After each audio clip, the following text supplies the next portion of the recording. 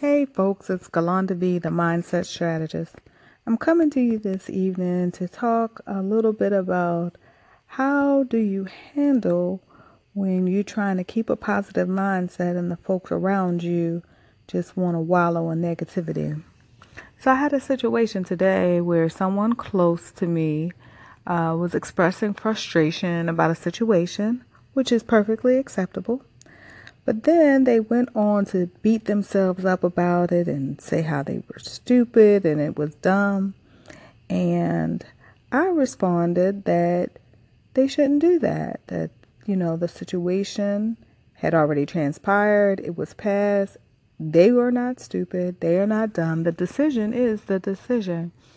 Once something happens, you just have to decide how you're going to handle it moving forward. Well, their response to that was silence.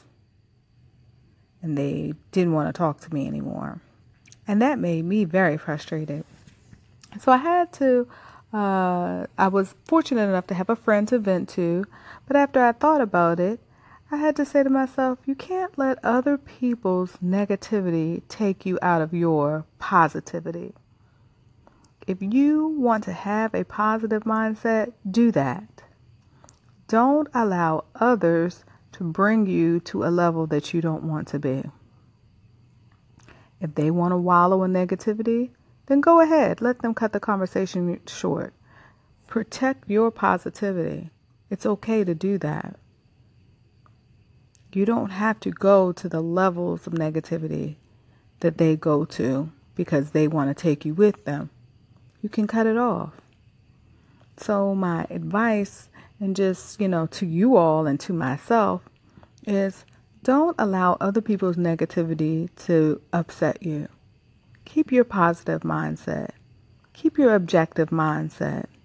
Think about it in the moment and how you're going to handle the next moment.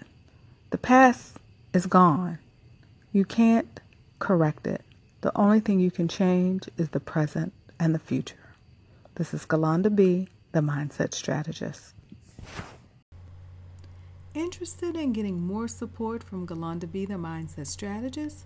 Schedule a free consultation call at www.galandab.com/schedule. Again, that's www.galandab.com/schedule.